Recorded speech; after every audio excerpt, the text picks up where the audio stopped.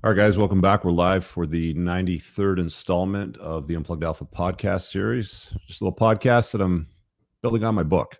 Been doing a lot of writing the last week, actually, on the follow-up book and some edits to the first one. So that'll be coming soon. And I got a big announcement for January coming, but I have to launch it internally to my community first. So make sure you guys are on this podcast regularly so you don't miss out on that huge opportunity. What are we at? Episode number 93. We're talking about anti-aging hacks tonight. And this is kind of my wheelhouse, and it has been for some time now, because I don't know, you just start paying a lot more attention to self-care and health and what you're doing as you get older, because just weird shit starts to happen, like stuff that you take for granted in your 20s. Knees, joints, skin, bone, like everything in your body is basically dying, right? I mean, like, we're all going to end someday, right? We'll all be 6 feet under dust and a fond memory of, some family and friends at some point. But that's what we do. We come here, scatter seed, and then we're done, sort of thing. And along the way, you just sort of deteriorate slowly. So I've been very attentive to a lot of opportunities out there that reduce, slow down. I don't think they turn back the clock. There's a lot of marketers and like hype dudes out there that are all like, buy this cream and, rub it under your eyes and you'll rub away 10 years of wrinkles, or pop this pill and you'll lose 20 pounds in 2 weeks, sort of thing. And there's a lot of big promises out there. And to be honest with you, a lot of them don't really shape up to much. And I don't believe there's any real way to turn back the clock where you can actually anti-age backwards. But I've seen some podcasts with Dr. David Sinclair. If you're not familiar with him, you should check it out. Let's start off with that part of the talk, because I made a note to sort of dive into that. He happens to believe that aging is a disease and it can be cured. So there may be a future where we don't age. It's entirely possible, but at this stage of the game, it's the reality of life, and you have to face it head on, and it is what it is. So what I learned from David Sinclair, there's two substances that you can take, which I've been using for the last year or so, since I started watching some of his podcasts, because I started going in this rabbit hole of sleep, and then I started watching like anti-aging podcasts and stuff that came out of that. And there's two common elements that seem widely agreed upon by like the community out there that deals with anti-aging, the doctors, the experts, the Hubermans of the world and all that sort of stuff. And it seems like resveratrol and NMN, you get them both in pill form. It's just N is in Norman, M is in Mark, and N is in Norman again. There's the other compound, and it's niacinamide, blah, blah, blah, or something like that. I'll obviously mispronounce it, so I'll just give you guys the acronym, NMN. And resveratrol is the other one, which I probably pronounced incorrectly as well. But those two things are highly recommended by the community, and they seem to work. So that's the first thing that I would recommend you taking a look at. Now, you can pop as many pills as you want, supplements and all this sort of stuff. And some of them can be effective, and some of them are not very effective, and some are effective for some people and not effective for other people, sort of thing.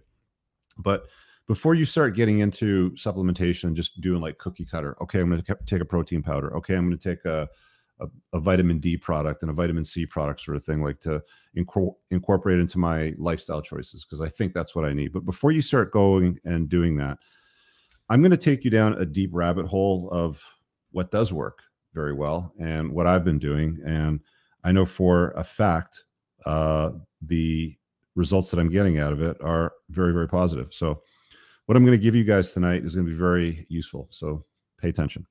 The link to call in and ask questions will be available halfway through the show or so. Moff's going to be in the green room. Make sure your audio and everything is up to par.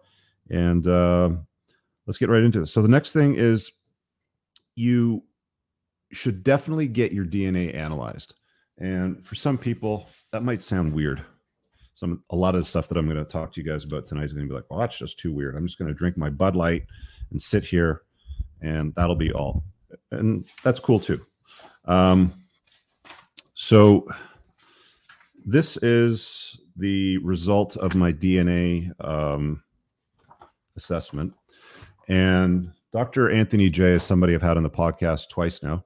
So if you're unfamiliar with him, he wrote a book called Estrogeneration. The subtitle is How Estrogenics Are Essentially Making You Fat, Sick, and Infertile. And he's well researched. He did his PhD on cholesterol, did another one on hormones. So definitely knows what he's talking about. And I was introduced to him through a mutual friend. And what you do is you basically get your raw DNA code through 23andMe, which isn't expensive. It's around $100. I don't know what the total cost is today, but they always have coupons floating around for Black Fridays and stuff like that if you want to wait for it. But it's not going to cost you a lot of money. So let's just start with that. And what it does is these are the colorful charts that they do. And, people are all like, oh, look, I'm 27%, Hasidic Jew and 13% Palestinian and, 37% East Asian or Mongolian or something. Like, there's all these like breakdowns, which people think are all pretty and all that sort of stuff. And they're like, I know my background now. I know my ancestry. And that's just the tip of the iceberg. It's really useless information at that point. But what you can do is you can download the code from their website, and it gives you all the genetic code that you need to give to Dr. Anthony J, who runs it through his program. And then he has all of your DNA assessed, and it tells you where your deficiencies are. Your strengths don't really matter. It's like if you have really good bones, awesome. If you have really good muscle fiber, great, sort of thing. So a lot of this stuff here. And I did a full breakdown. So if you're a member of my private community, guys, there's a full breakdown that I posted to Zenforo.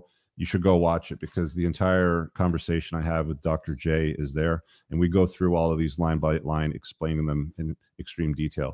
But what I have here is the summary, and it basically highlights genetic anomalies, deficiencies, whatever it is that you want to call it. But areas of concern is what I would distill it down to. And he can get down to, so I'll just read a few of these off to you. He can tell you if you've got the FOXO3 gene, which is an uncommon gene that gives you a higher likelihood of living to the age of 100 or higher. I have that, so it should be around for a long time for you guys. It can tell you if you're prone to Alzheimer's. It can tell you how you react to stress and what supplements you can use if you react difficultly to, if you have a difficult reaction to stress. He'll make some recommendations as far as like what you can take because you have a particularly annoying stress gene that reacts very easily. Talk about anxiety. You can talk about how your body metabolizes caffeine, alcohol, your diabetic profile, how prone you are to having diabetes, inflammation in your body, what kind of foods might cause inflammation. Like there's a dairy gene, and if you don't have this gene, then dairy in your body causes excessive inflammation. Okay, noted, right? And I'll get into dairy a little bit more later on. Diabetes, heart lipid panels. So on my heart lipid panels, you can see some notes. I don't know if you can see the highlights in the notes here, but the lighting doesn't really work. Anyway, so there's a lot of detailed information here, and he's telling me you need to keep an eye on fasted triglycerides. Tells me what range that I need to be in. You need to keep an eye on the LPA gene, and recommends niacin taken before a sauna. Interesting. I haven't revisited this in a while. So taking the niacin before a sauna helps with the LP(a).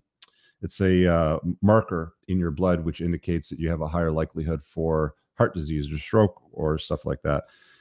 He also recommends me keeping a close eye on homocysteine. So some of these things were not included in my blood labs when I was running them before. And I basically take this to my doctor that's doing my healthcare, and I'm like, okay, look, I've analyzed my DNA. Here's some of the blood labs that he wants me to keep an eye on. So let's add them to the test. Okay, no problem. He knows who this guy is. He's well researched. He takes a look at his site, takes a look at the report. Looks good to me, right? So we add those in there. Leaky gut issues. What kind of, if you need to avoid gluten, because, there's some people that have that gluten intolerance. Pesticides, seed oils. He'll tell you if he's got, so there's a plant sterol gene, which is extremely rare. Apparently it only exists in something like less than 2% of people out there, but essentially plant cholesterols was one. I wouldn't have known this. My doctor wouldn't have ever known this. Anybody running my blood labs would have never known this. The only reason why this showed up, and I figured this out, was because I did my 23andMe. I had Dr. J run the raw code through his algorithm, and we figured out exactly what my DNA is all about. and I have a rare gene where I have an issue with plant cholesterols. So I can't metabolize a lot of the stuff that I've been eating, actually, nuts, seeds, seed oils, avocados, olive oil, anything that's a fatty plant, I can't have. And it just bungs up my system, and it causes inflammation, and it affects your hormones, right? I mean, potentially I might have been able to have avoided TRT if we had caught this before I was 40 and did something about it back then. But I caught it after the fact, and I'm already, years into TRT. So it's not like you can come off and change that right now.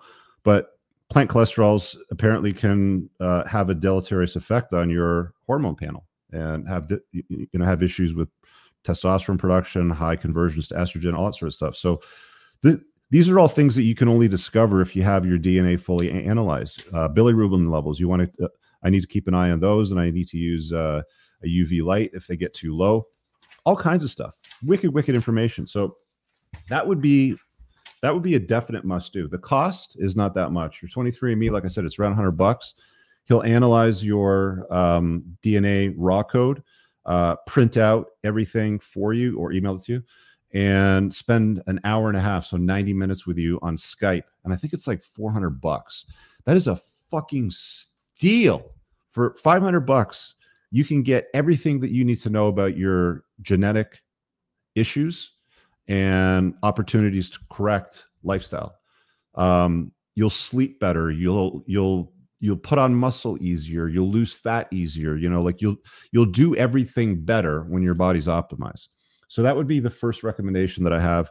Very, very high up on the list. Not that expensive, and exceptionally useful. I found a ton of value out of going through this, and I've incorporated it in my day-to-day. Next thing. So I got my health report file over here. Blood labs. Here we go. The food intolerance test. This is the other one. So these are called MRT tests in the States. The Canadian blood lab office that I use is Dynacare, and they don't have the MRT test, but they have an equivalency test, which is apparently almost as good. But they're about $300. I get my labs run every quarter, usually anywhere from 4 to 6 months. I mean, the last one I did was 6 months ago. So, the longest span that I had between them was about 6 months. So this one over here reveals exactly what you have a intolerance to. And that doesn't mean that you can't eat it or you can't consume it. It just means that it doesn't cooperate real well with your gut biome, with your genetic code, with how you are. So all they do is when they take your blood, then, there's an explanation. I don't know if it's on this page. Dealing with antibodies, I believe, is what it does. So food allergies produce, hang on a sec. Right, sorry, up here. Food intolerance is not the same as a food allergy. Allergic reactions are classified as type 1 hypersensitivity and involve a substance in your body called IgE antibodies, which are different from the IgG antibodies involved in food intolerance. Food allergies produce an immediate reaction after you eat the food. For example, peanuts and shellfish. Anybody that's got those extreme allergies pretty much die after eating them. Symptoms can include rash and sneezing, difficulty breathing, and even life-threatening due to strong response called anaphylaxis. Food intolerance reactions are classified as type 3 hypersensitivity, and they can occur within hours or days after consuming the food. So that's the difference between an intolerance and an allergy, and this tests for intolerances. So basically, if you put this stuff in your body, inflammation rises, and it causes your body to work harder than what it needs to process those calories. So right at the top for most people will be dairy, and it's right up there for me. Egg whites. They say the reason why most people have an intolerance to egg whites is because they use the, I think it's called the albumin or something like that. I'm totally pronouncing it wrong, but it's that like film, like when you hard boil an egg and you crack the shell, it's like that film that sometimes is in the way. It's that nasty film. They use that with vaccines to create, certain vaccines. So because a vaccine is designed for your body to fight whatever, it sends in your body, you tend to have the same reaction with that part of the egg, apparently as you get older. So it's just weird shit. But anyway, so it'll identify a bunch of stuff that you've got intolerances to, and you just take it out of your diet and see what happens. And the biggest differences that I noticed is bloating went down a lot for me, and so did gas. Like I used to fart a lot. I'll be honest. And as soon as I did this test and I took out like the top, like there's basically three sections. There's orange, blue, and then there's like basically nothing, which is the green area, meaning like eat as much of it, as you want. And if you take out like basically the top orange ones, which are the ones that are creating the most issues, for your body, holy smokes, what a difference, man. Again, this test is not that expensive. It's called a food intolerance test, and there's 200 plus metrics on this one. They have a cheaper one, which has 150, I think, or a little bit less. And what do they cost? I'm trying to remember the cost. It's like $300, maybe $350. It's only a few $100, and it tests your blood up against these antibodies to see what kind of intolerance exists in your body to these certain foods. And you just take them out of your diet. And it's not like you have to stop eating them. Like I haven't completely stopped with dairy. I still put cream in my coffee, just a little bit, and I'll have ice cream from time to time, but very, very rarely. But when I do, farting comes back, right? So, it's a small minor change, but it makes a huge difference in my opinion. I got a few more here, but before I continue with those, I'm going to drop the StreamYard link and just pin it up at the top. Oh, it looks like Moff's already done it. Yeah. So just pin that up at the top. And if you guys want to participate in the Q&A, you have to watch live and you have to be on YouTube watching live because that's where you get the link. Next one. Blood labs. Yeah, I might as well talk about blood labs. So I had this conversation with my dad the other day. It was Father's Day yesterday. So happy belated Father's Day to all the men out there doing that difficult job. And he had his labs with him, and he's like, Rich, a lot about this stuff. Come sit with me and explain this. And I'm like, okay, fine. Let's see what the labs say. So I can log in with my phone and get my data here. And I think with his, when I counted it, he had only like 10 lines. And the lines that he had that this doctor, and his doctor, did the standard, oh yeah, everything's fine. It's within range, stuff. And my dad's like, yeah, I'm always lethargic. I'm super tired. I don't know what's wrong. Anyway, they got him on all kinds of like cholesterol meds and stuff like that. And it puts all of your cholesterol levels down in the basement. And most people don't know this, but your hormones are made from cholesterol. So that's probably why he's so lethargic. That, and he's probably got low T, because if you have low cholesterol, then you're not going to make any T. So your testosterone is going to go down. So I'm looking at mine here, and I usually get anywhere from 64 line items up to 75, depending on what my doctor's running. My dad only got 10, and I'll tell you why he only got 10. It's because he's going to the free healthcare clinics, right? The family doctor, the jack of all trades, the guy that doesn't really give a shit. Let's be honest. The guy that I deal with, and don't ask me for his contact information because I'm really going to sell him up here because he's already busy. The only people I give his contact information to are guys in my community that live in the area. That's it. But he is so thorough, and he's partnered with a guy that's basically a lifelong biohacker. He's like in his 60s, in phenomenal shape, former competitive bodybuilder, judged bodybuilding shows, in excellent shape, knows how to deal with men and women's hormone panels, all this stuff. The guy knows stuff like these are the people that you want to deal with when it comes to managing your health as you get older. You go to the general practitioner, you go to the grocery store, and you put like the shit that's in the freezers and the cans and the packaging, stuff full of preservatives in your buggy. You take it home and you eat that, and you don't take a good look at your blood labs. I guarantee it's not only going to shorten your life, which doesn't really matter, but the quality of your life is going to go down as well, right? Like I'd rather have 80 years of quality life than 110 years of this FOXO3 gene or whatever it is that I have, makes me live to over 100 in like a miserable shape. I'd rather be fully optimized and live less, right? So the point that I'm getting at is your blood labs are incredibly important. I talked about it in a chapter in my book, in the Unplugged Alpha, and I broke down exactly in that chapter, which by the way is going to have some new information, and in the follow-up book too, exactly how TRT works, how the hormone clinics work, and all this sort of stuff. But you need to find not just the jack of all, not just like if you go to one of these places and they run 10, 15, line items on your blood labs, and they go, okay, well, let's just give them a little script here for some DHEA, and give them a script for some testosterone, and give them a little script for some HCG, and then send him off on his way. Oh, wait, hang on a sec, come back. Let's give you a AI as well to make sure that your estrogen doesn't go too high. Now go away. And if you're not measuring those up against your blood labs, your DNA, your genetics, your food sensitivities, right? Like if you're not optimizing in every area, then there's holes. It's like Swiss cheese, right? Yeah, it's cheese. Yeah, you can eat it, but it's got holes everywhere, right? I don't like that.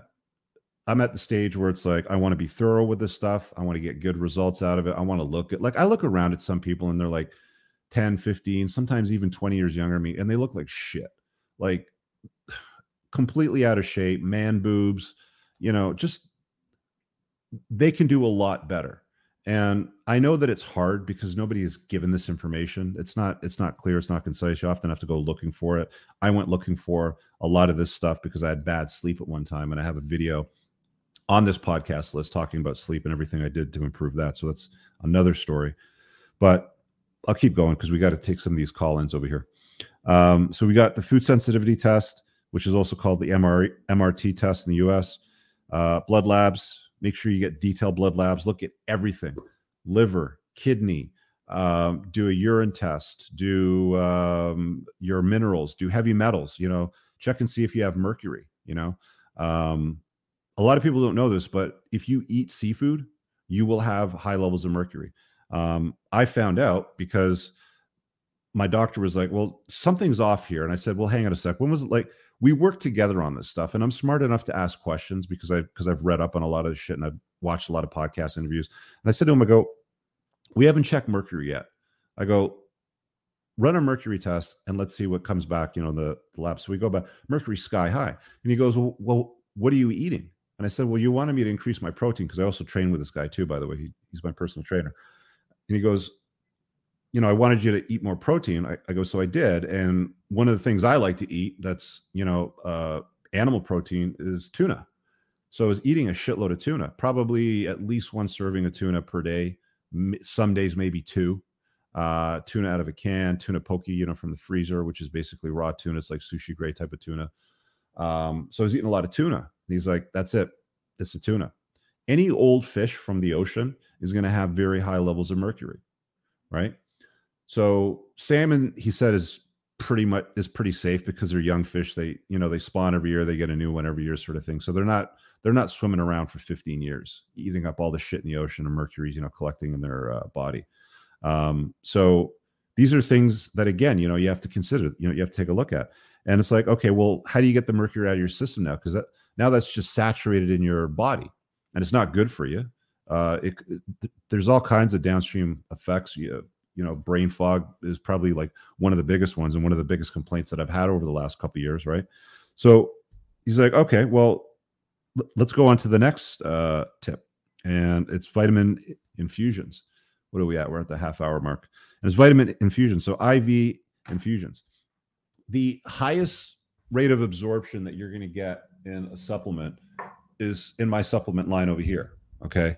The company that makes these, their biggest obsession is the absorption rate. The only way to get a higher absorption rate than what's in those caplets is with an IV infusion. That's where they take the needle and they go right in your vein. They hang the bag up and it drips, and you're sitting there for 45 minutes. If you follow me on Instagram, you see sometimes I post videos of me doing the IV drip and what's in the bag, and a link usually to something so you guys can go and research it for yourself. But IV infusions can be very helpful. So I've identified that I've got a mercury issue. So how the hell do you get out of your system? All right. I asked my doctor, he goes, well, we can do an IV infusion with something called EDTA, which essentially removes metals from your body. They use it a lot for people with brain fog, with heavy metals in their blood and their organs and stuff like that. And it helps your body metabolize and get rid of it. Another thing you can do is you can sit in the sauna and sweat it out of your skin. That's another way that your body gets rid of metals in your body, is basically sweat it through your skin.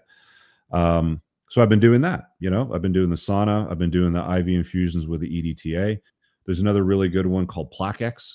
which is another IV infusion, which gets rid of any kind of plaque buildup on your arteries. So I have a genetic predisposition to heart disease, and my dad's side of the family. My dad had a heart attack when he was in his 60s. He had a triple bypass. He's still alive and kicking well today. But there's IV infusions that I can implement because I go there every week, right? It's about $180 per bag. Way cheaper again to have vitamins than it is to do the IV infusion, but the IV infusion is a lot more efficient and your body absorbs pretty much 100% of what you're putting in. So we do Plaque X, which is great for removing plaque from your arteries. That has a whole bunch of benefits. You get plaque out of any of your blood vessels that's building up around your heart, in your brain, in your organs, in your penis. Like all of this stuff will help blood flow better, and you'll live better, right? You'll get more oxygen in all your body parts. Everything will work properly when you want them to work properly. Plaque does build up in your body the older that you get. People don't know this, but if you take vitamin D without an MK7 variant of vitamin K, then you will move calcium into your blood vessels, which will create plaque. And, we're always told to take vitamin D, but there's not a lot of people that pay attention to the fact you need a D/K variant, which is a blend. That's what mine is, by the way, in my lineup. And you guys will see a link to that, below at theunpluggedalpha.com. You can just go to theunpluggedalpha.com/store or supplements. Just go to the site and you'll see it there. But these are all things that you have to contemplate. And then, of course, the third thing is just a standard vitamin bag. And the cool thing about the vitamin bag is it's like an a la carte restaurant. Like he's got all of these vials laid out with the syringes in front of them, the bag over here, and you basically have a designer bag, right? And, he's like, okay, what are we working on? Because he's training me, he's taking care of my diet. And he's like, well, since we're working on the training part, let's get some amino acids in there. We'll get some citrulline in there. We'll get some arginine in there. That'll increase nitric oxide. That'll increase blood flow. He starts putting some vitamins and some minerals in there that I'm deficient in that show the deficiencies in my blood lab. That's the cool thing about working with a clinic like this that really knows what the fuck they're doing. It's just like, I can get my hormone panel fixed there. I can get my training done there. I can get my diet done down there. Anything that shows up as a deficiency in my blood labs, just put it in the vitamin bag, right? And it drips in. I'll tell you something. I've probably never felt better in the last 10 or 15 years. And it's only been the last couple of years that I've been doing this, right? So it's just something to contemplate. I've mentioned it in passing before in some videos. When people sometimes call in, and I said that I might do a full show. So this is your full show on it, right? This is pretty much everything that I've done that's moved the bar as far as self-care and helping, delay a lot of the issues with aging, because it's going to happen to all of us. And again, if you guys don't know how something works, how can you fix it? That's why I say it's important. Run your 23andMe, get your DNA analyzed, get a food sensitivity test, to see what causes the inflammation in your body. And then manage your blood labs accordingly. Like if you have issues down the road in your family with Alzheimer's, there's things that you can do to prevent Alzheimer's. There really is. If you have issues in your family with diabetes, or you might be prone to diabetes, there's things that you should be doing to manage and test in your blood labs to make sure you're not heading in that direction where you have to take insulin pens and check your blood so often, all that sort of stuff. These are all really important things to look at.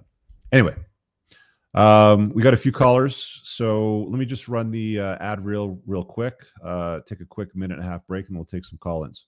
This episode is brought to you by the Unplugged Alpha Supplements and Grondike Soap Company. Brothers, if you're like me and you take what you put in your body seriously, you'll want to use the Unplugged Alpha Supplements. An obsession with absorption is what sets this line apart from the others. You want to make sure that you absorb as much of the supplements as possible so you don't end up peeing out expensive urine. My supplement line is made in the United States from the highest quality domestic ingredients. And unlike cheaper supplements from China in plastic bottles, mine ship in dark glass bottles to keep your supplements fresher, longer, and won't seep endocrine disrupting plastics into your supplements. Nothing is a hard tablet. Everything is in an easily digestible, bioavailable capsule. You can filter all products by various categories, including testosterone support, estrogen metabolism, fat burning, immune health, sleep support, and performance. Visit theunpluggedalpha.com/shop and use the subscribe and save option to get 10% off your supplement orders, or use coupon code ALPHA10 for 10% off a one-time order to try it out. Then, I use Tactical Soap and God of War beard oil every day.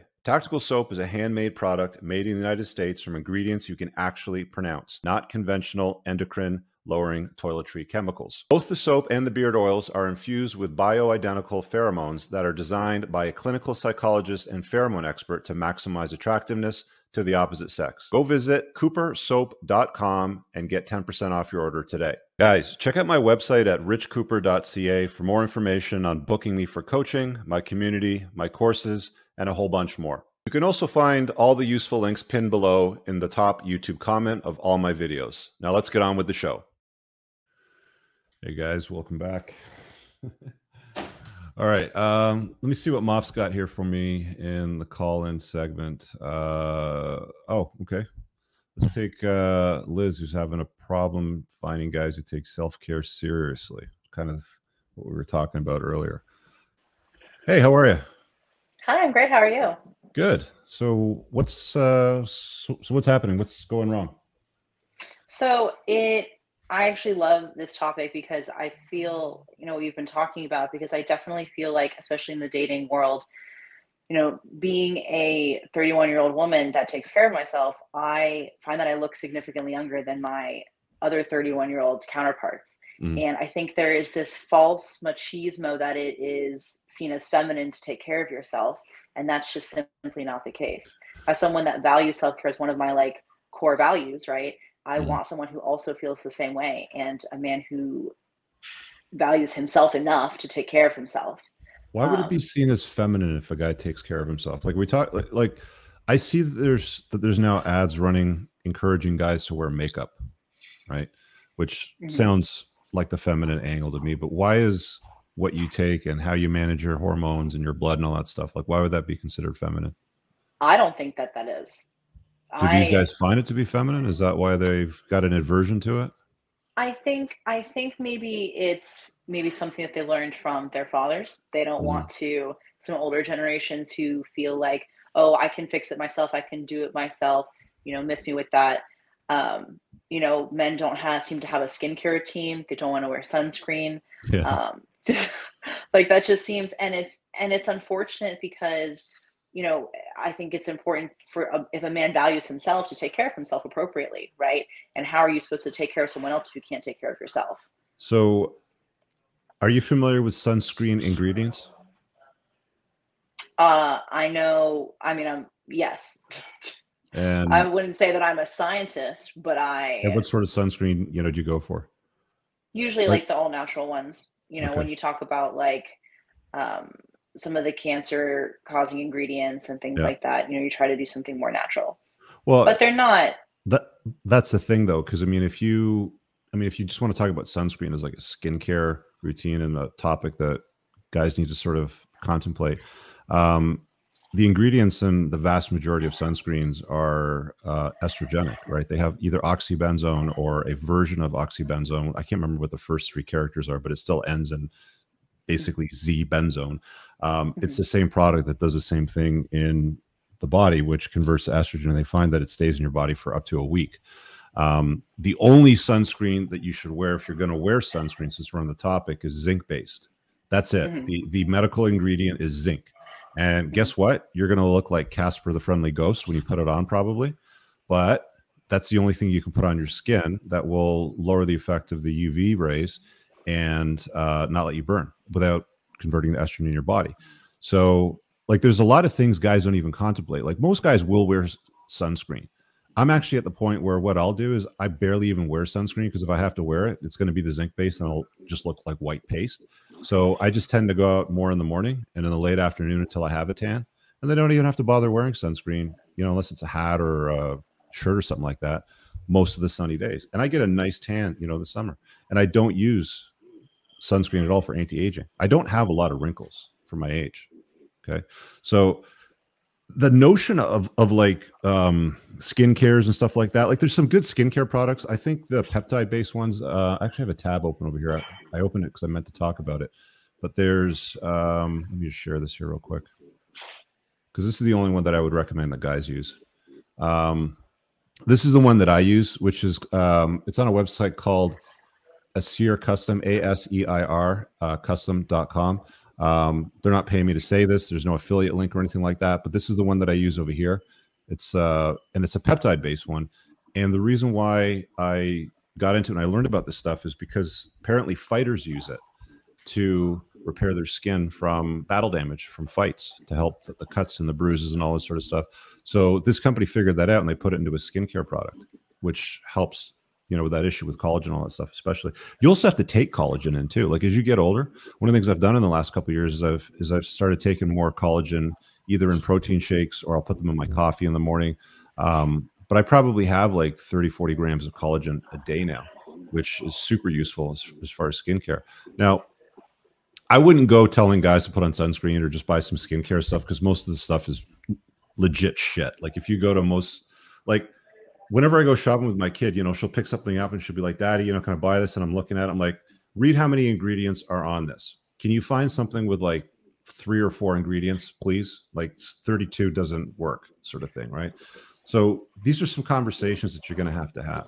As far as, you know, guys that you're dealing with, are they just laughing at this, you know, when it comes to the conversation of self-care and taking care of themselves?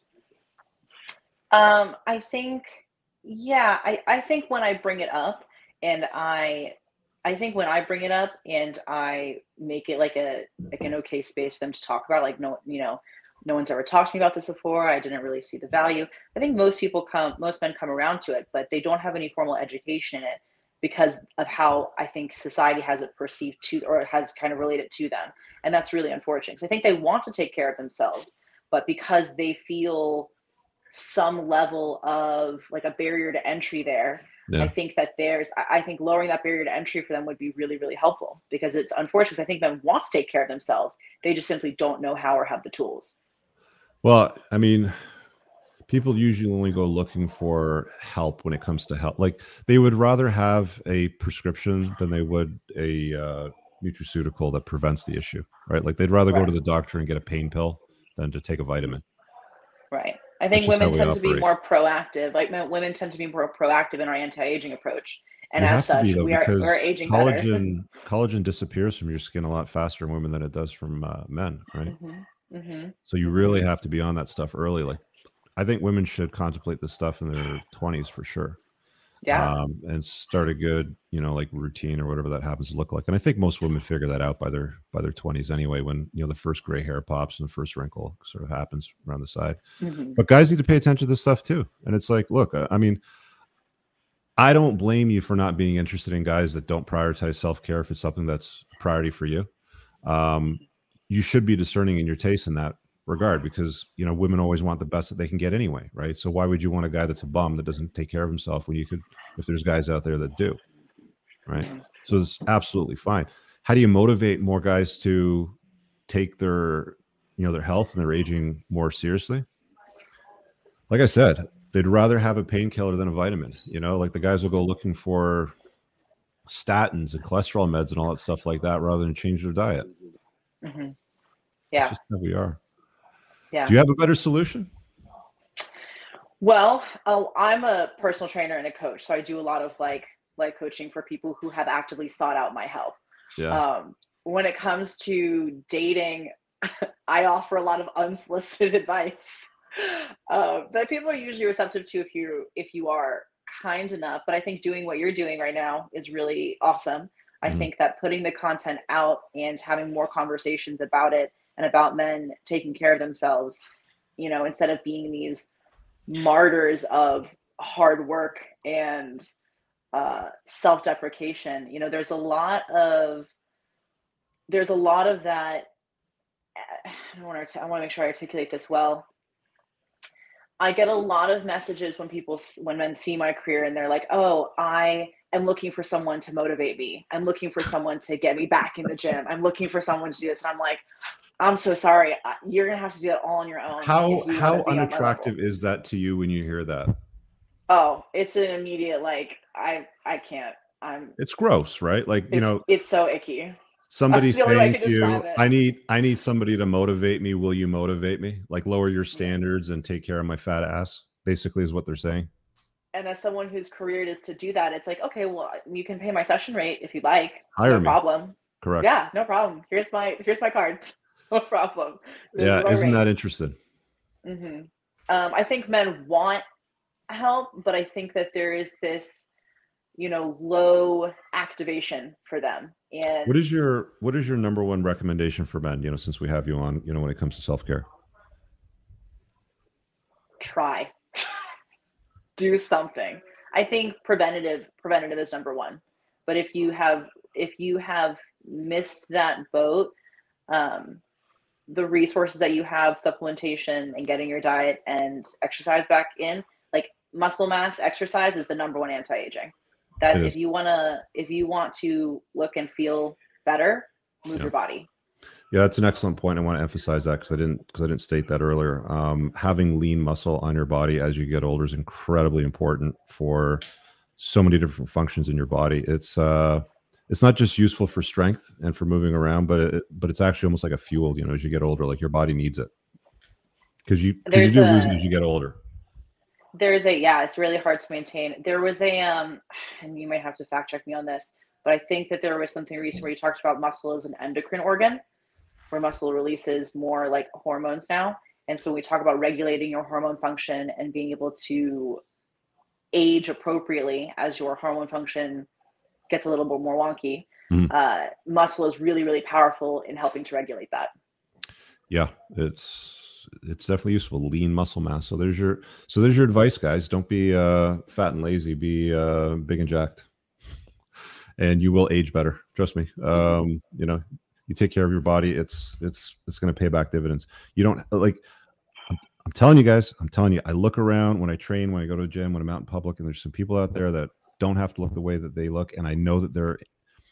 I don't want to say in pain, but they're uncomfortable. Going up the stairs reminds them that they're getting older.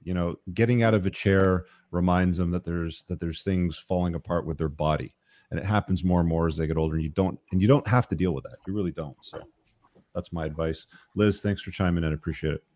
Appreciate you. All right, take care.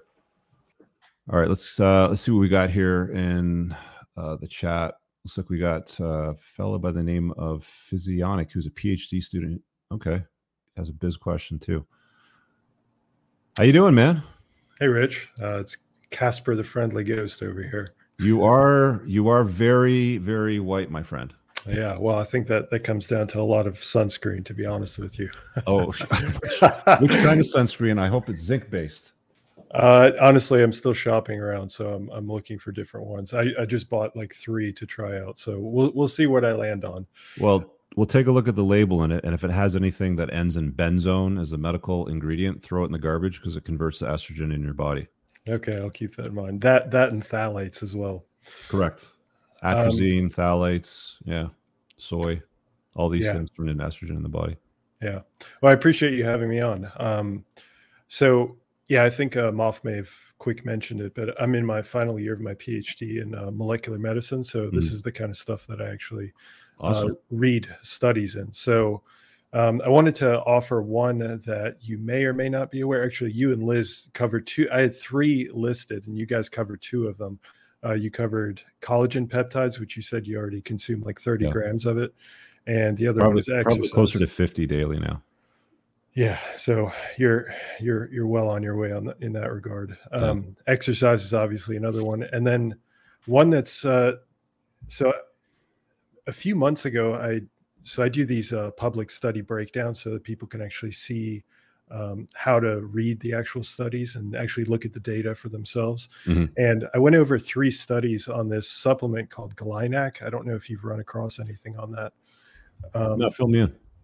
So Glynac is just it's 2 amino acids. It's glycine and N-acetylcysteine, and the combination of the 2 have, according to these 3 studies, which comes from the same research group. So there's always, to me, there's a little bit of trepidation. I always kind of think like I'd like to have other research groups actually corroborate some of the findings, but this is from a really reputable group. They're from Baylor University, from their medical school, and essentially what they did is they just gave participants, older individuals around their 60s, this Glynac supplementation, and then they wanted to see over 24 weeks what happens to a whole host of different metrics. So you've actually mentioned a few of them related to like DNA and like oxidative stress is another one.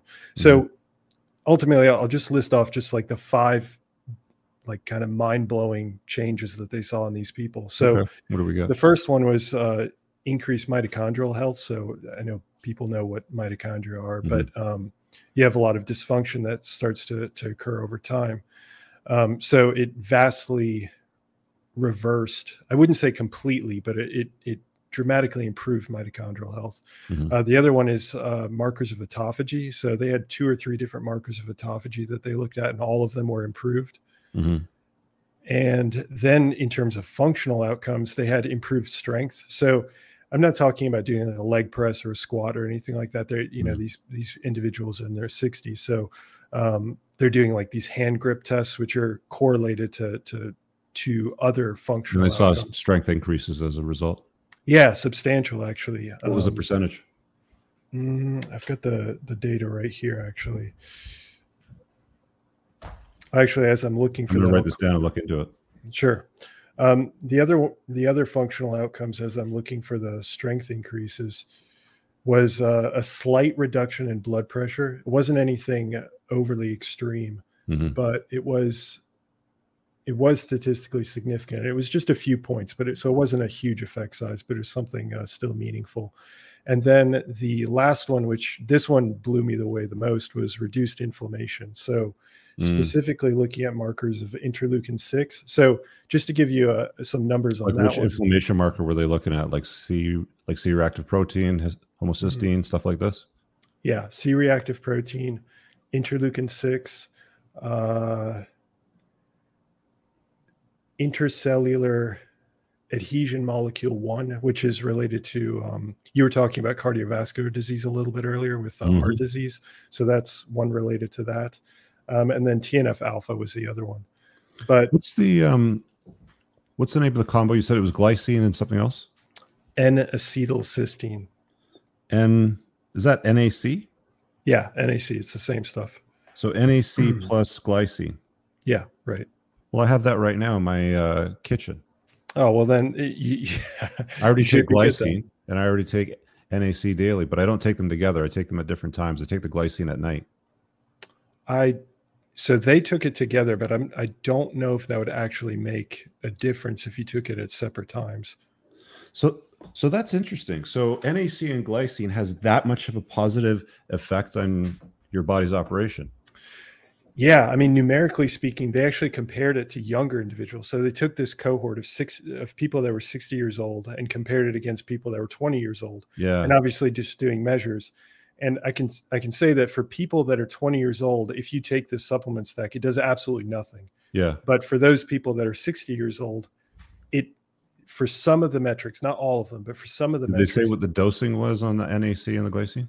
Yeah, it was anywhere between 5 and 10 grams, which. So 5 to 10 grams of NAC and then glycine? It was right in that same neighborhood. So it depends on weight. So they usually do 100 milligrams per kilogram of weight. So I think that means, I'm pretty sure the NAC capsules are about 750 milligrams. So you're going to have to take about 6 of them then, 6 or 7. Yeah, but I think that, so this is actually an area where it's a fairly high dosage then. It is. Is it sustainable over a long period of time, or is this just something you do for a short period of time? So they tested this after a while. So that, let's say they did the measurements for, I think, 32 weeks for one of the studies, and then they had a 16-week washout period where the people stopped taking the supplement. And some of the effects still remained, but you can slowly see an encroachment back to where they were. So you would have to take it continuously over time. Interesting. Yeah. I mean, it's fascinating. I mean, there's so many good data points that keep coming out. It's like, one of the other ones that I came across recently too is taurine. They learned that taurine has a significant effect on lifespan and quality of life too. Yeah, to be honest, I haven't looked at that research, so I couldn't speak to it. But very recent. I believe it. Last 3 or 4 weeks, I came across it. Yeah, super recent. But yeah, apparently it's got a similar type of effect. So there you go, guys. There's a golden nugget. I'm going to do a little research on that myself, but it looks like high dose of NAC and glycine has significant positive impacts on you. You said you also had a business question too? Yeah, I do. So I'm actually releasing a product, and I'm curious how you go about pricing for a particular product. Like, do you have a particular psychology or different? Yeah. The value that the person gets from the use of the product should be at least 5 times greater than the cost of the product. And how would you assess the value for someone else? Well, that depends. I mean, certain things are easier to value than others. For example, like somebody might value health more than somebody that doesn't value health. Like, I'm assuming this is some sort of medical or health product, right? Yeah, it is. Yeah. So, I mean, the people that tend to value their health are older now.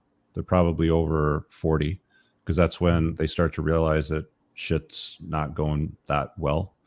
And they start looking for answers, and they usually go to the GP, which does nothing for them. So if they have money, they're willing to pay for stuff. Like I probably spend $500-600 a month just at my clinic.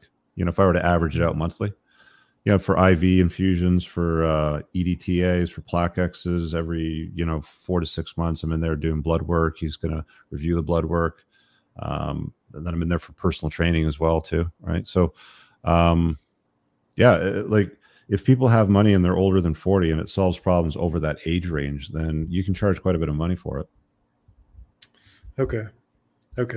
Depends on how much of a problem it solves. Like, are you going to eradicate something that's completely going? Like, people will fly to Turkey and they'll take hair out of the back of their head and they'll plug it into the top of their head and call it a full head of hair for, I don't know what that costs, $3,000, $5,000, whatever it happens to be. I don't know how many sessions you have to go through. I know you have to go through yourself. Like, people will fly back and forth, do all that shit, fly in a plane with all this shit on their head, looking like a numbskull, just to keep hair, right? So people will spend money on stuff that matters to them. Okay. So you have to look at it from the perspective of the end user. How much benefit are they going to get? Like, how much does this matter to my customer? Right? Yeah. Okay. Things that matter are looking good, having good sex. Like, there's those two main things, is looking good and having good sex, right? Like, that's what people want. That's why we're here. And they know looking good will get them good sex, right? Because they now have options if they don't look like a bum. Right. Okay. So there's all that too. But yeah, do you want to tell me about the product, or is it secret still? No. I can tell you. Just like I described earlier, what I do is on YouTube. I'm not going to plug my channel, but just in general, like I read research. Physionic? Yeah, it is actually. There you go, guys. Check out Physionic's YouTube channel. I've not seen it, so yeah, that's fun. So I read research and I just make it publicly available so that people can see the thought process of, understanding the data. And then I end up creating illustrations so that people can understand what's happening within the cell and whatnot. So the product is, the idea is to teach somebody how to go from a health question that they have for themselves, and then to be able to read a basic study. So it's limited to the types of studies that they can read, and then ultimately come to a health solution for themselves. And then I teach them how to actually apply and systematically apply that solution to their life so that they can actually measure it for themselves. So, I realize that it's going to be for a particular demographic of people that want to take charge of their life, and for people that are actually interested in improving their life. So, I'm still debating exactly how I would actually price something like that. So that's why I came on here to ask you. Yeah. I mean, if you've got the time, we can talk privately and, book a session that way. But okay. Because there's a bunch of things you got to sort of contemplate. I'm just looking at your YouTube channel right now on my other screen. 52,000 subs. Congrats. That's thanks. An accomplishment. Not very many people get past 1,000. And just a bit of advice. The title is Simplifying Medical Studies for You. But then I'm looking at the length of some of these videos, and it's like 1 hour and 20 minutes. And it's like, a guy like me doesn't have 1 hour and 20 minutes. I won't watch a full like Lex Friedman or Huberman podcast just because they're too long. But what I will do is I subscribe to the Clips channel. And if I see any clips that pop up that are compelling and something that I might be interested in, like I do the same thing with Dr. Berg. I think Dr. Berg is a good resource for a lot of stuff. He seems to cover a lot of different angles. But yeah, like I want to, know what I need to know in 10 to 20 minutes. If it takes an hour and 20, I'm not going to watch it. Yeah. I see what you mean. Yeah. Usually those are like 10 study analyses all put together. So there's a conclusion section where people can skip to it. But I think that from the outset, like when you look at that and you see an hour and a half, you just don't even click on it. So no, it's cool though, man. I appreciate you popping in and sharing some wisdom. And I didn't know about NAC and glycine. I'm going to dig that up. And you just got yourself another subscriber. Well, thank you. I appreciate it. Thank you very much. All right, man. Take care. All right. You too. Bye. See you, bud. All right, let's see what else we got over here in the call-ins. And again, guys, if you guys want to call in and ask a question, if you have a disagreement, you've got a better solution to something that I've talked about, cool. The link is pinned in the live chat of YouTube. It just says, it's pinned up at the top. It says call in and ask a question tonight's show, and Moff will get you cleared to bring you in. So, all right, let's see what we got here. We've got Supreme Emperor. I don't know what Supreme Emperor wants. Moff didn't tell me yet. So evening, Richard. Thanks for having me on. Good evening. What is up, Supreme Emperor? Just call me Kizza. Don't worry. The Supreme Emperor is just a troll I put on leftists with the pronoun game. All right, good stuff. All right, what do you got for tonight, man? Okay, Rich. My question to you is, I'm sure we're all in agreement how the welfare state effectively replaced men as a resource generator. My question to you is not entirely, but yes, mostly, yeah. Yeah. So my question to you is, in the future with science, how there is push to create artificial incubators to the point where you could grow babies in these incubators. Yeah. How much of a power dynamic difference do you think there will be between the sexes if this was to be made for real? What's funny? There's private Facebook groups that are basically people that can't have kids, looking for sperm donors, and it's the vast majority of them seem to be unattractive gay women. So I wonder there's why. obviously no man in the equation, but they'll go to these groups and they'll solicit, and they usually with AI, which stands for artificial insemination. Get what they need with a turkey baster, and they go and have babies and create a family. Men don't really have that unless they've got serious money. They can hire, a woman to carry his kid. Yeah, the kind of surrogacy. Yeah, surrogacies. There's money involved. There's legal issues. There could be potential problems later on down the road if you go that route. So I think the power dynamic that you're talking about could potentially placate a lot of the guys that are involuntary celibate, that want families, that might be MGTOW. There's lots of opportunities there for guys with incubators to do what we're here to, which is pass on seed, basically pass on your DNA. So, yeah, because sorry to interrupt, but how I explained it to Moff earlier was that basically you would go into a clinic, maybe pay a small fee, you leave your sperm cells, you come back 9 months to a year's time, and there is your baby. Okay. So the reason I asked this question is because we know full well that various, scientific groups are trying to do this. And my question is that, I mean, I have my theories of how it will go, but I'd like to hear from you and others in the community. I think if this were to be, sorry. Go ahead, finish your thought. If this were to become a reality, could this readjust the power dynamics to a point where basically you put the ball in the women's court, where you basically say to them, okay, ladies, do you want to be a boss babe or do you want to be a mother? So you're asking if these artificial wombs will put women back in check, basically? Yeah, it would basically be like a great equalizer, as the state itself with the welfare policy is almost overwhelmingly replaced men in terms of resources. I think that if there's anything that comes along that infringes on what women think are rights that they've acquired, either from state grants or from men, because men gave up certain rights so they could have, whatever they wanted. I think that anything that comes their way that removes options for them, they're going to throw a big hissy fit. I mean, like you saw what they did, when they changed those laws statewide in the U.S. to abortion after a certain number of, they completely, lost their shit. They had a meltdown. Country leaders like Justin Trudeau was like, well, just come to Canada, we'll take care of you. It Yeah. made worldwide news, right? So I think if it's deemed that control and freedom or oppression is coming women's way as a result of something that's being pushed down through the scientific pipeline, they're going to have a shit fit for sure. They'll probably try to protest it and stop it. The state will probably regulate it because it'll be something that they will have to authorize. Like cloning, for sure. So the state will regulate it. And if the state wants to control the population, that's a real good way to regulate it. If they want dumb people, they could literally have machines that'll pump out more dumb people to vote for dumb shit. It doesn't seem like they want a lot of smart people because they're encouraging dumb stuff in society right now today, right? Well, I mean, it does remind me of the old George Carlin joke where he says they want you smart enough to operate the machines, but not smart enough to question what's going on. Right. Essentially, yeah. But I just thought I'd ask the question because I just think it's something that's coming in the future's time. I reckon within 10 or so years. Yeah, there's lots of things that are potentially going to change the sexual landscape. They're talking about sex robots. They're talking about incubators to have babies. There's all these things that, could potentially put women in check and make them, fall back in line, as a lot of, I've heard people out there say. I don't think you're ever going to see women fall into any line ever again.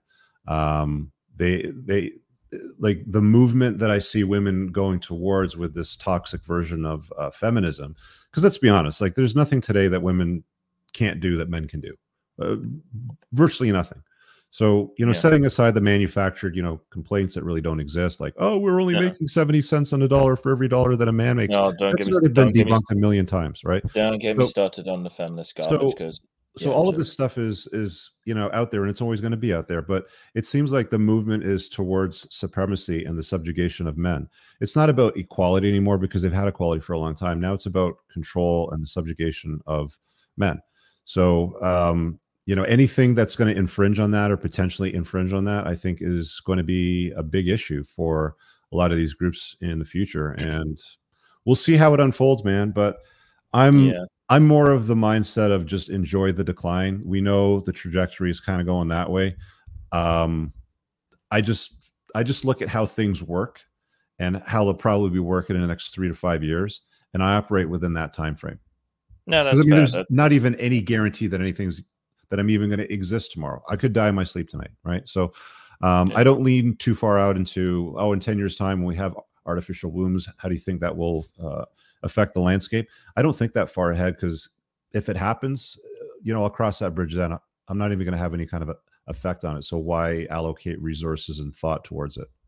Yeah, that's fair. Like me, I mean, I am like a fair bit younger than yourself, but like I always try and think of live for the moment, but always be wary of what's coming with the future. Yeah, but what control do you have over something like that potentially coming, aside from having a conversation on philosophy on it?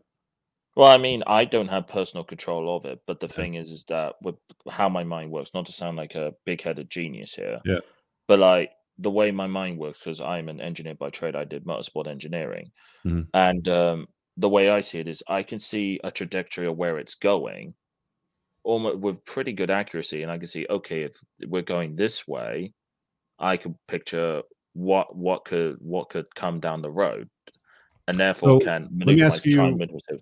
Sorry. Let me ask you this question, since you're an engineer and you've got some ideas around this. So before I go to the next call, what do you think is coming in the next 5 to 10 years? Where do you think things are going, since this is contemplated? Right now, I can definitely say they're going to push for like 15-minute cities because I'm living I'm living in one right now, and it's absolute BS. Yeah. And I don't think the public are going to revolt against it, despite what certain media pundits are saying. No. There's going to be push for that. There's going to be bigger pushes for UBI, as we're seeing right now. Yeah. And then, things like the social credit score that you already see in China. CBDCs. Digital backed currencies that we're seeing through like the UN or, the World Health Organization with like passports, vaccine passports and stuff like that. It's basically going to be. CBDCs are though, right? Believe so. Just central bank digital currencies. So they're going to have. So fiat money is going to disappear, and we're going to have programmable digital money now. Oh yes, and they'll know exactly what you spend it on, and they can program it to allow you to spend it on certain things if they give it to you. And they can print an unlimited supply of it as well, too. By the way. Oh yeah, for sure, for sure. Which is why, like, ironic enough, I reckon they learned a lot from from people who did crypto. Yeah. And for hold on, people caught on to this, but then they'll create their own one and then change the rules to say you can only use this specific currency. Right. Right. And ultimately, a lot of people are now used to it thanks to COVID with all the use of credit cards. Yeah. People Online just shopping using super credit cards. easy. Amazon's, Exactly, everybody's got the app exactly. now. What else do you see coming? Let me think here. I mean, we're obviously fully aware of the push for pure electrification with like no internal combustion engine cars. They say in Yeah, by 2035. 2035. Yeah. Well, they said 2030, but then he pushed back to 2035. I mean, I don't think that that's going to happen. no, definitely There's not. still going to be the need for gasoline, and they're going to have to revise that goal. And I think that we'll probably see some sort of technology out of hydrogen that's honestly going to be better than battery technology. And the Yeah, I emissions mean, are nil, and yeah, they're I mean, super easy to make. the hydrogen buzz sort of has died down with the push for battery engine vehicles. I personally think Tesla and Elon Musk are a large reason for that. Yeah. Whereas for me, what kind of pisses me off is that with the internal combustion engine, we already have technologies that have been developed which can drastically improve the efficiency of internal combustion engines already existing. Mhm. Like, for instance, Koenigsegg, which I'm sure is a brand you're familiar with. Yeah. They created the free valve engine, which drastically increases the efficiency on a standard 4-cylinder engine by 30%. And Okay. what's crazy is it's scalable. So you could tune it to pure power while still gaining, let's say, 10 to 15% efficiency, Mhm. or pure fuel economy ways you can increase the efficiency between, I would say, 50 to 60%.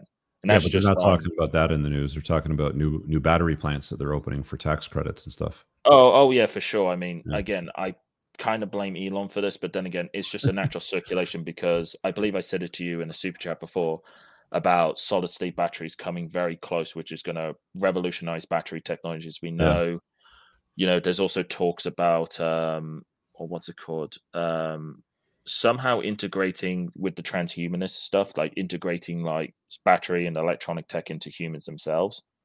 Yeah, There's a lot of crazy stuff. He's got that Neuralink stuff coming. Yeah, so Yeah. Like, I would not be we're on the surprised. same page with a lot of stuff that's coming on the horizon. It's just I'm not leaning, 10 years out. It's a pretty strong possibility, and the Yeah. technology certainly exists. It's very easy for them to bodge this together in the next 5 to 10 years. I can't see them having a problem, solving this No, for problem. It's sure. just, are they going to allow it? How is the state going to run it? What's the cost going to be? And then there's the other element on the back end too, is similarly to how women are particularly awful at raising children, by themselves. All the data, suggests that teenage gang violence, runaways, teenage pregnancies, suicide, bad grades, primarily come from single mother households. I don't think that single fathers are that much better either. So I'm not saying that men are on par or better than raising children, but the data certainly suggests that women suck at it the most. I don't think that raising a kid by yourself without a mother is a good idea. I think a child needs both parents. It just seems obvious that men are better at it, though. Yeah, I think because I actually did have numerous arguments about this, and I have friends who've gone over the whole data about broken homes and stuff. Yeah. What it is, and I've had to explain this to mothers themselves, is that although the father may not have the nurturing or caring role that you expect of the mother, the thing is the father provides the structure and the discipline that the child requires. And that's the main difference. It's fathers that turn girls into women and boys into men. Exactly.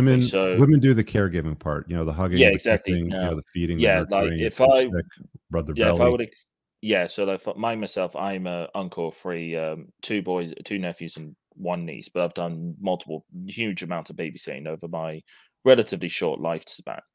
And the main thing I would dare say is that when it comes to the dynamics of the mother versus the father, is that when children, let's say after toddlers, and they start to go about exploring, that is where the father role is much more important than the mother role. Yeah, because seven. at that, because mothers at that are more point, important under 7. Fathers are more important after 7. There's a big reason for that.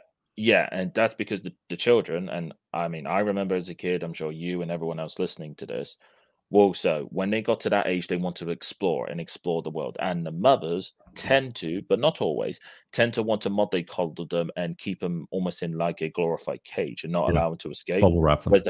Yeah, whereas the fathers are quite happy to let them explore and scrape their knees and stuff because they're going to have to explore. They're going to have to get hurt.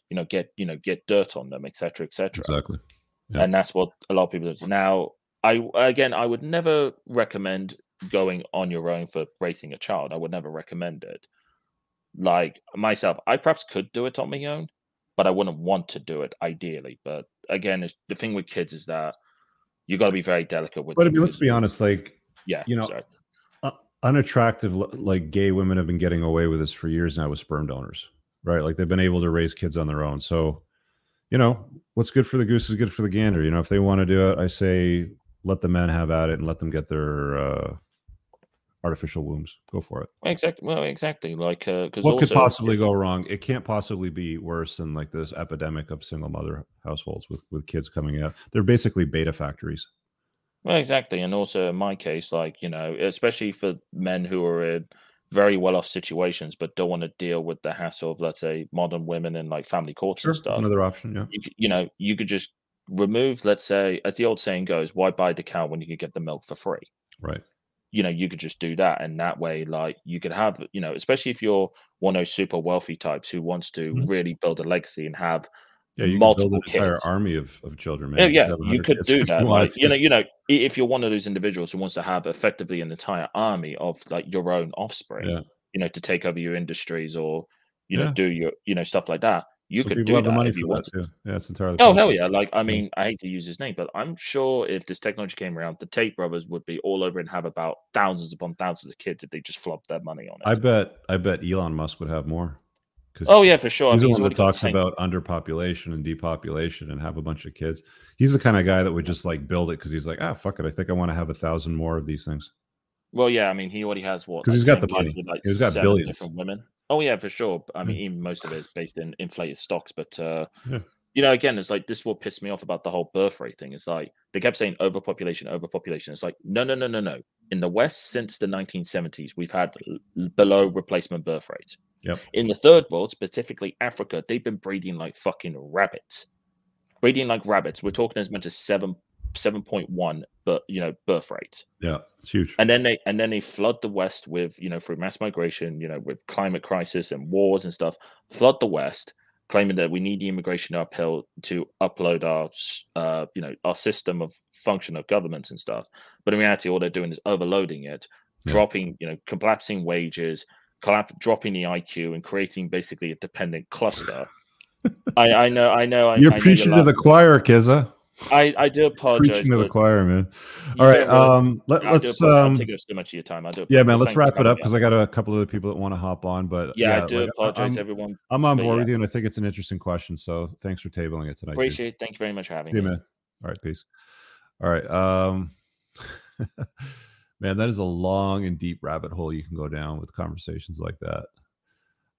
Let's talk to Andrew here about hair supplements. Okay, what do you got for me, man? Hi, Rich. How's it going? Good. I on Spotify like a year ago, you were the number one person I listened to by a lot. Like, the metrics at the end of the year. Yeah. It tells you at the end of the year, yeah. Cool, man. Awesome. And I had a crazy ex, my first girlfriend, and then I broke up with her. I got red pilled. Mm-hmm. And then I found this awesome woman that lasted for 2 years. Anyways, it didn't work out because we have different time frames for having children, and I still want to live my life a little bit, which is, but anyways, my question was, okay, you're the only person that I think will actually tell me the truth because I keep asking people. I feel like everybody else lies to you. Well, no, but like they feel bad. Question, man? Give it to me. Go. My hair is like, I feel like my hair is thinning, okay. Like I feel like my hairlines are receding. Okay. And my question is it? And do you think hairlines? Are you shedding hair? Like when you wash your hair, do you have hair in your hand? When you take off a hat, is it still in the hat? Yeah. And when I wake up, it's on my pillow. A lot of it. So you're probably losing your hair. Is your grandfather on either side bald? My dad's side, but my mom's side, no. Yeah, so it usually skips a generation. Not always, but generally speaking, if one of your grandfathers is bald, you could have the gene, right? Okay. So are there things that you can do to slow that down? Yeah, at your age. How old are you? I'm 23. So Derek Moore plates more dates. He's got loads of video on hair care and hair loss prevention, all that. Do you know who I'm talking about? Yeah. Yeah, I would follow his protocols, right? Like if you want to delay it, then I would follow his protocols because they seem to work for a good number of people. You're not going to stop it, right? Like if you've got the the genetic code to be sensitive to DHT and your body's making it, you can block it. You can find ways to prevent those two things from binding, but they're still going to make contact and you're still going to lose hair. And as you get older, you're going to have less hair. It'll just slow down the process. Okay. So my advice would be do that. And then once that stops working, then just shave it off. I mean, there's people that do like hair transplants. And if that makes you happy, do it. I don't see the point. I mean, I'm already handsome as fuck, the way that I am with bald head and a beard. So that's true. True. But no homo.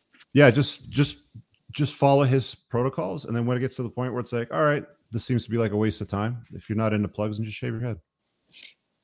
Right. Okay, cool. The other thing I want to mention was there's a interesting study that you can change your facial structure if you're young by the way that you position your tongue and rests in your mouth. Yep. It changes your, about that.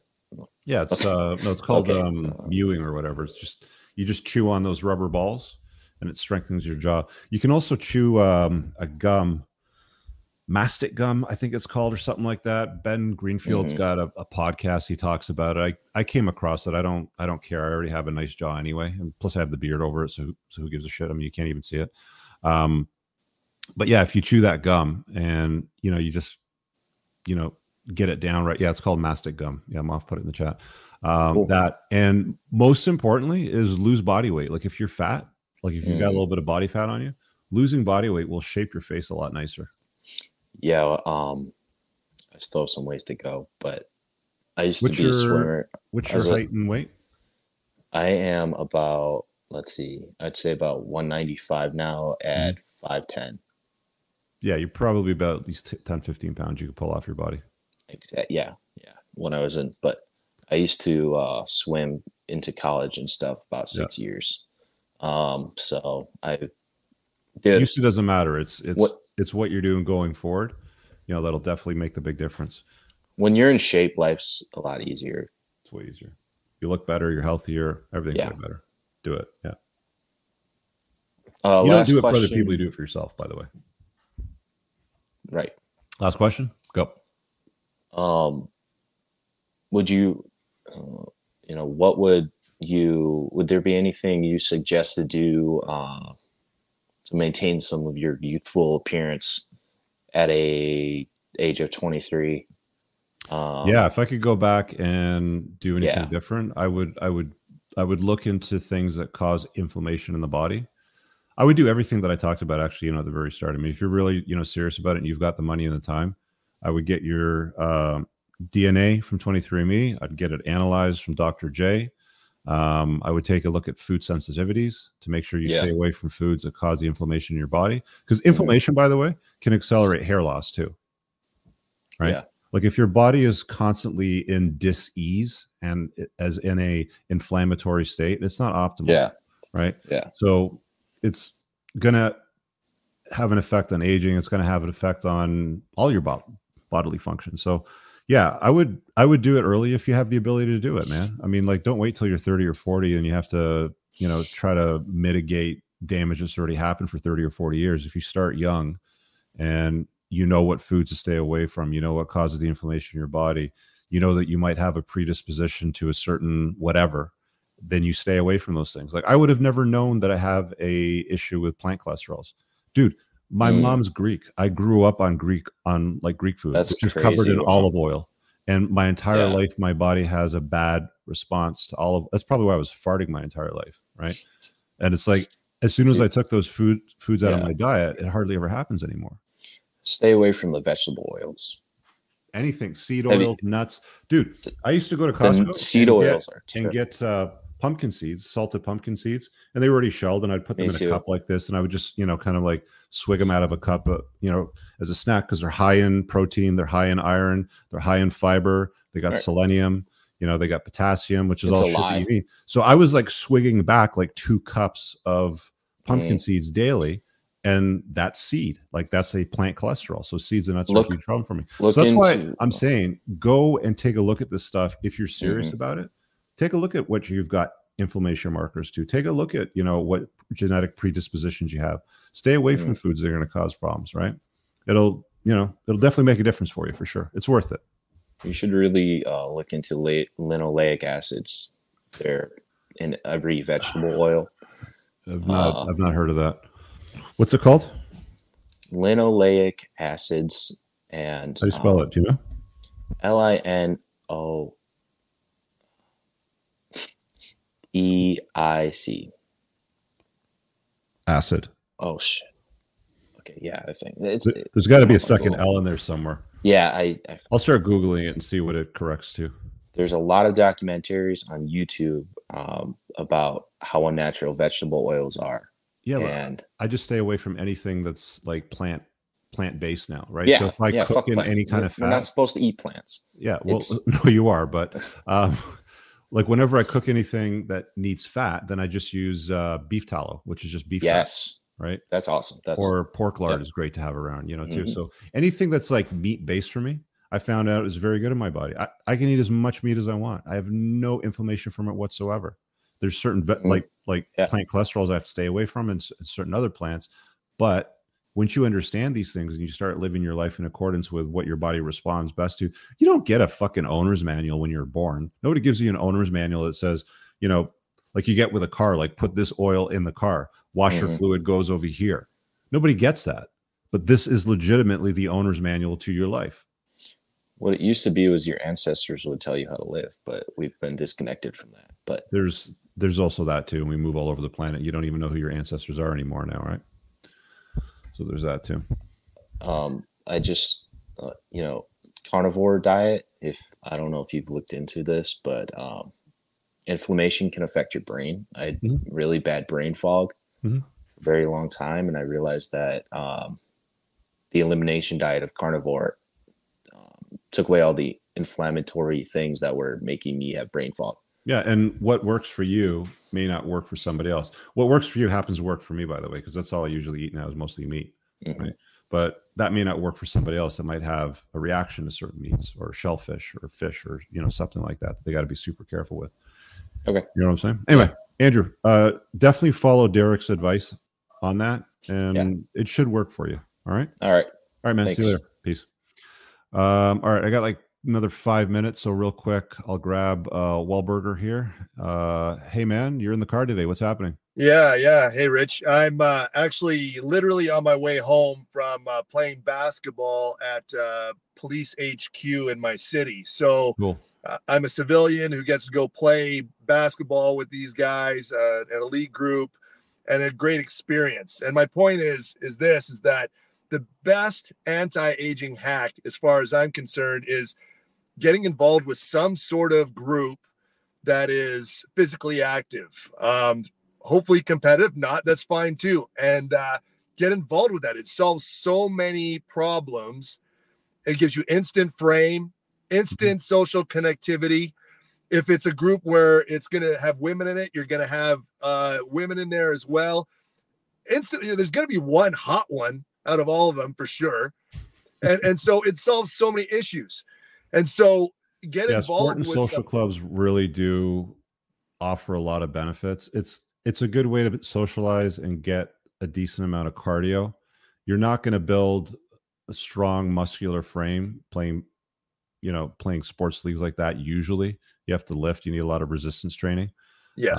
But yeah, I would co-sign, that 100%. If that's what you're looking for and you like playing in groups, do it for sure.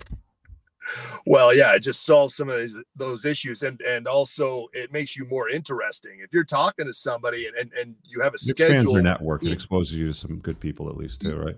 That's right. And you can gain traction with that. Like me with this police group, this is something after years of me being involved in the sport, people are seeking me out to play, right? And you don't have to be the best. Like, that's the thing. Don't think you have to be really good at something to go do it. Go jump off that cliff there and put your name on some social sports club, because they're dying for people. And that puts you in an elite group right off the bat. So 9 out of 10 people aren't doing that. Great point. Right? Yeah, man. Did you have any questions for tonight, or that was just a share for you? That's all, brother. Just wanted to say, you know what, can solve a lot of people's problems, knock a lot of things off the list if you get involved in something like that. Get you moving. Absolutely. All right. Thanks, man. Cheers, brother. See you, bro. All right. So I think on that note, we'll wrap it up. Yeah, now that I think about it, since I was talking to that young kid, I wouldn't even wait till 30. I would start taking a look at these things as soon as you recognize that you give a shit about your health. So if you're 20 or 40, it doesn't matter. I think the best ROI that you can spend your time, effort, and resources in is going to be on yourself. That's where the biggest payoff is. Chase excellence, not women. Put your dent in the universe. Make sure that you're fully optimized. There's a big difference between being normal and optimized. Back to the early story when I was talking about my dad, when we were going through his blood labs, his doctor basically said everything is normal, and normal again is not optimized, because if you're lethargic, you're not sleeping properly, you're weak, you can't focus, you have brain fog, you're easily distracted, like all of these things, there's something probably going on, right? You more than likely don't need some fucking prescription med to put you to sleep, or some bullshit to deal with cholesterol levels.